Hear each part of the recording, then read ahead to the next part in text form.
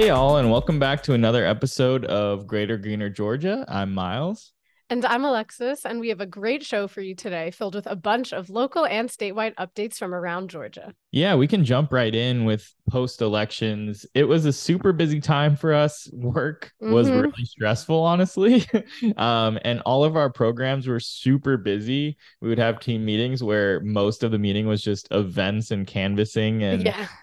it was a lot, but I think it was worth it in the end. Mm-hmm. No, definitely. And GCV Action Fund endorsed a ton of really cool candidates all over the state. And I kind of just wanted to talk about how we played a role in the election this year and just the general outcomes that happened and to celebrate that. So yeah, how many people did the Action Fund endorse, and how many won?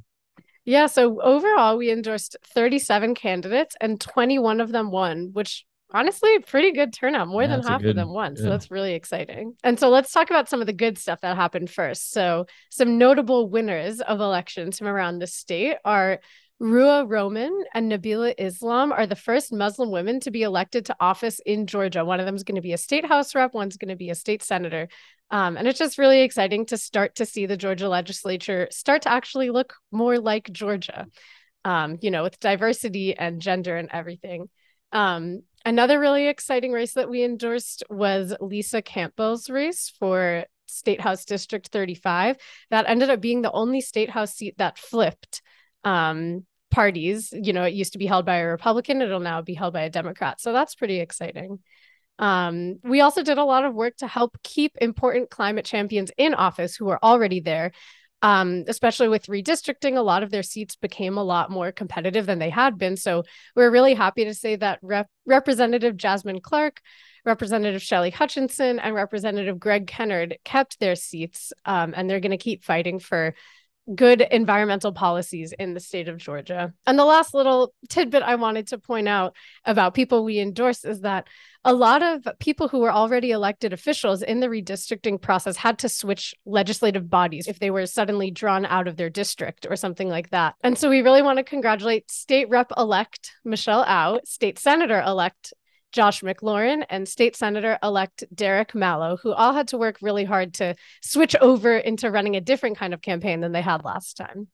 Yeah, it's interesting dealing with redistricting. Like, you have a whole new audience and a whole new voting body that you're Mm-hmm. kind of saying, I'm already have done this, but I Right. have to run again because of this redistricting that's happened. So Yeah. it was a kind of a fight for information getting out. But that, congrats to everybody. And yeah, more than half of GCV's endorsements won their race. So that's amazing. And I also And just want to say congratulations to everyone who ran really good races and might not have won. All of the campaigns across the state of Georgia were really impressive, and we're so proud to have endorsed everyone that we did. And we hope that they continue running again in the future. that's a great point. And we had record turnout. How many people ended up voting in this midterm election? Yeah, it was record breaking. So more than 2.5 million people voted in this year's Wow. midterm election. It was really historic.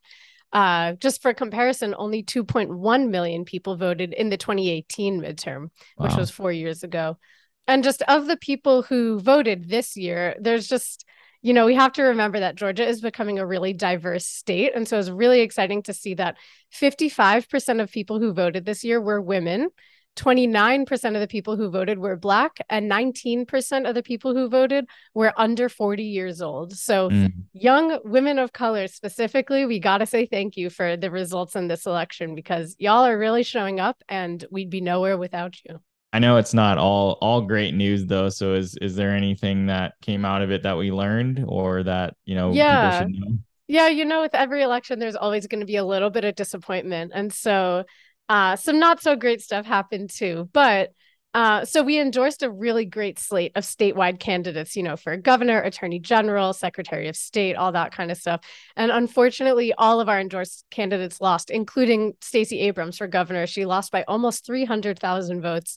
And so, it's really important to learn from that and to say, all right, what can we do differently next time? Or what can the candidates be doing differently next time? It's worth highlighting that all of these statewide candidates that we endorsed still got well over 40% of the vote across the state. So while none of them won, none of them, got completely demolished. Yeah. Everyone made a good, strong turnout.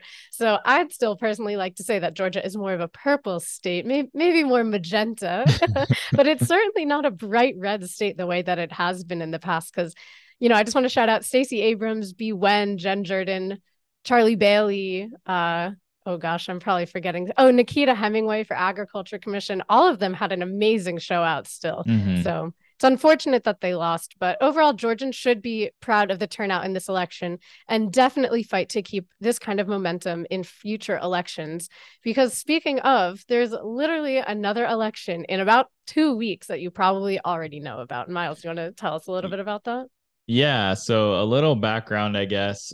With the victory of Senator Catherine Cortez Masto in Nevada, Democrats have secured the majority in the Senate. So there was these three races that nationally people were looking at, and the one is included in Georgia. So that's another runoff that we're having to deal with here. And as most of our listeners will know, that's between Senator Warnock and Herschel Walker. They're in a tight race, with the runoff ending on December 6th. But early voting is going to begin November 28th.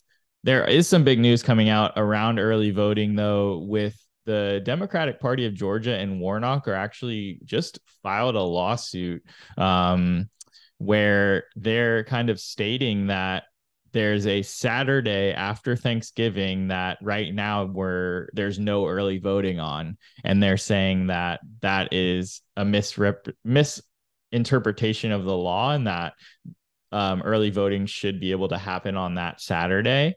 But yeah, going back a little bit, although the runoff is not as crucial for the Democratic Party because they do still hold that 50-50 with Kamala Harris being the tiebreaker there, a slim margin with Senator Warnock winning of a 51-50 would, give the Democratic Party a little bit more of a majority there and a little bit more power. Yeah, especially against, Democrats who have historically kind of voted against their party potentially. So having that extra person is always, is always a good, thing to have. Yeah.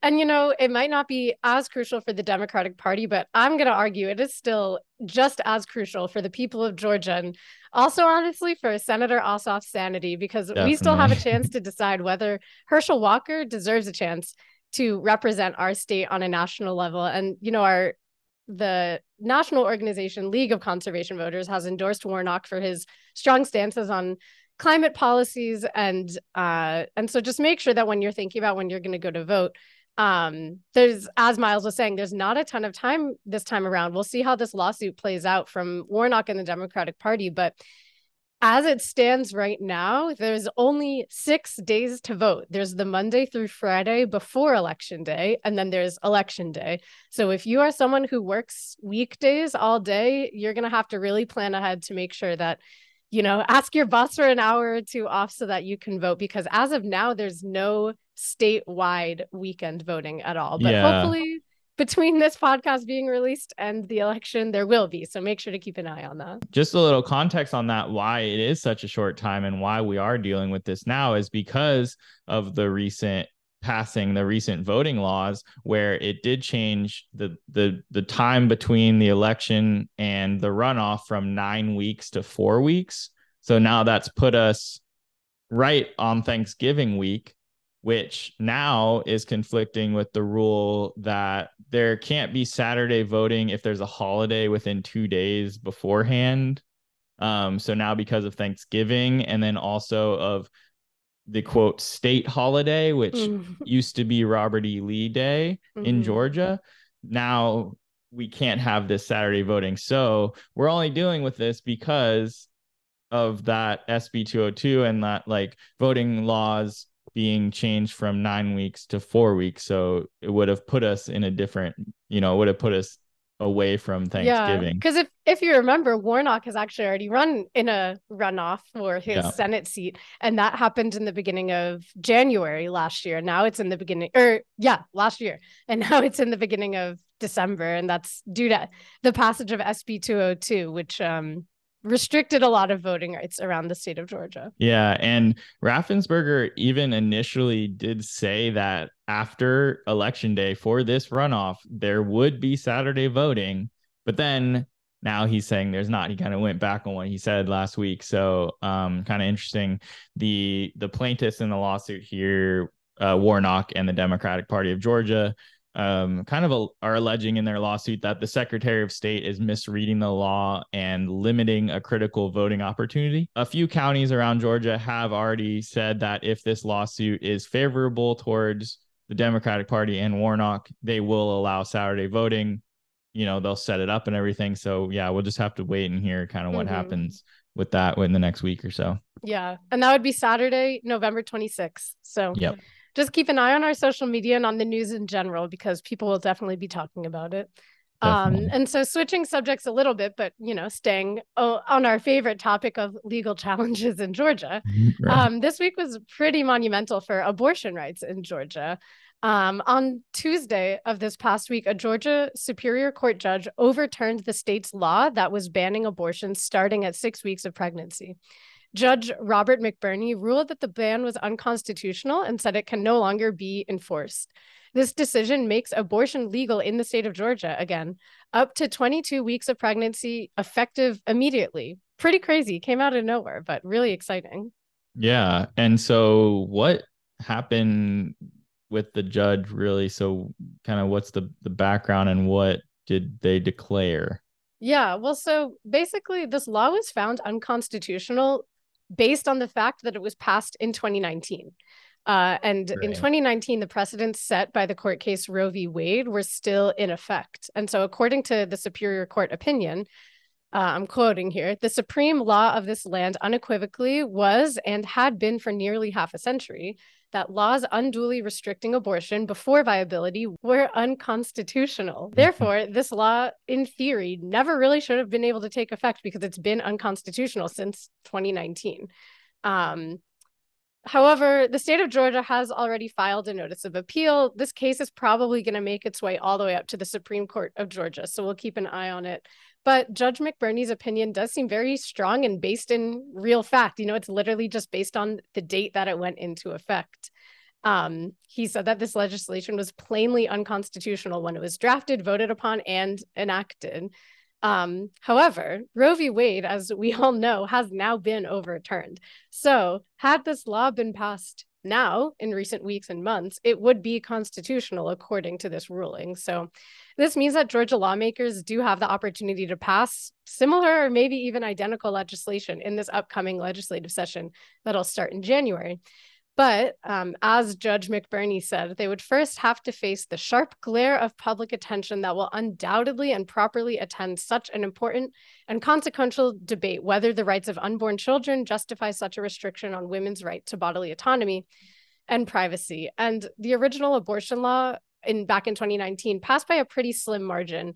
And now that it's even more of a nationally widespread issue, it will be interesting to see what happens with it in the next legislative session. And even though this doesn't directly have to do with our work at GCV, we're very involved with legislative work around the state. And obviously, we're always fighting for women's rights and everyone's rights to live a safe and thriving life here in Georgia. So we'll definitely be paying very close attention to this. Yeah, the judge's words were strong and made a really good case. And it was, like, as you said, out of nowhere, but a great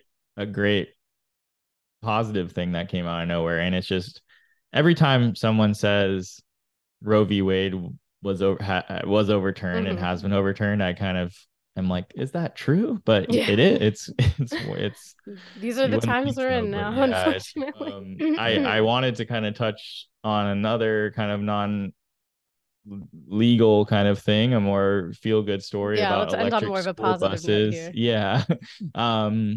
The Georgia school system will receive $51 million in federal grants for the purchase of electric school buses.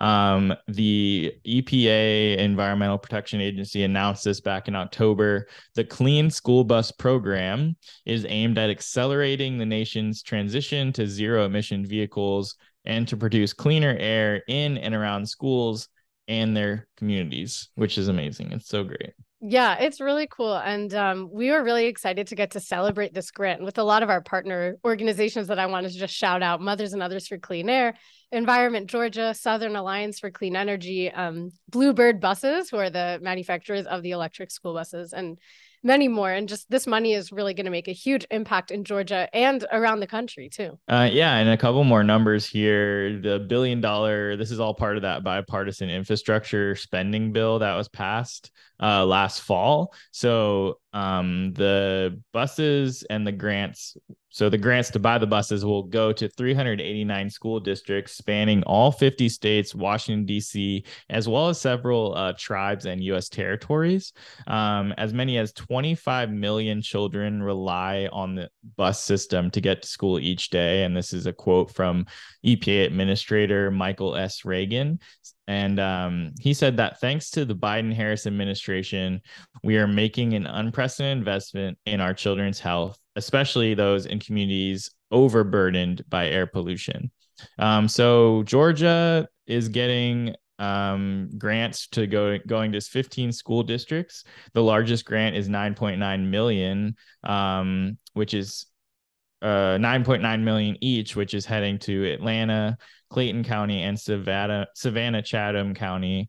And yeah, so this is just an amazing investment, and it just shows that passing these bills does something, and these things come out of it. And there was that event that you said, like, there was an electric bus there. It's happening, and they're built right here in Georgia too, which is really cool. Right. It's not just abstract money. It's actually going to go towards real tangible things that are going to help children in our state.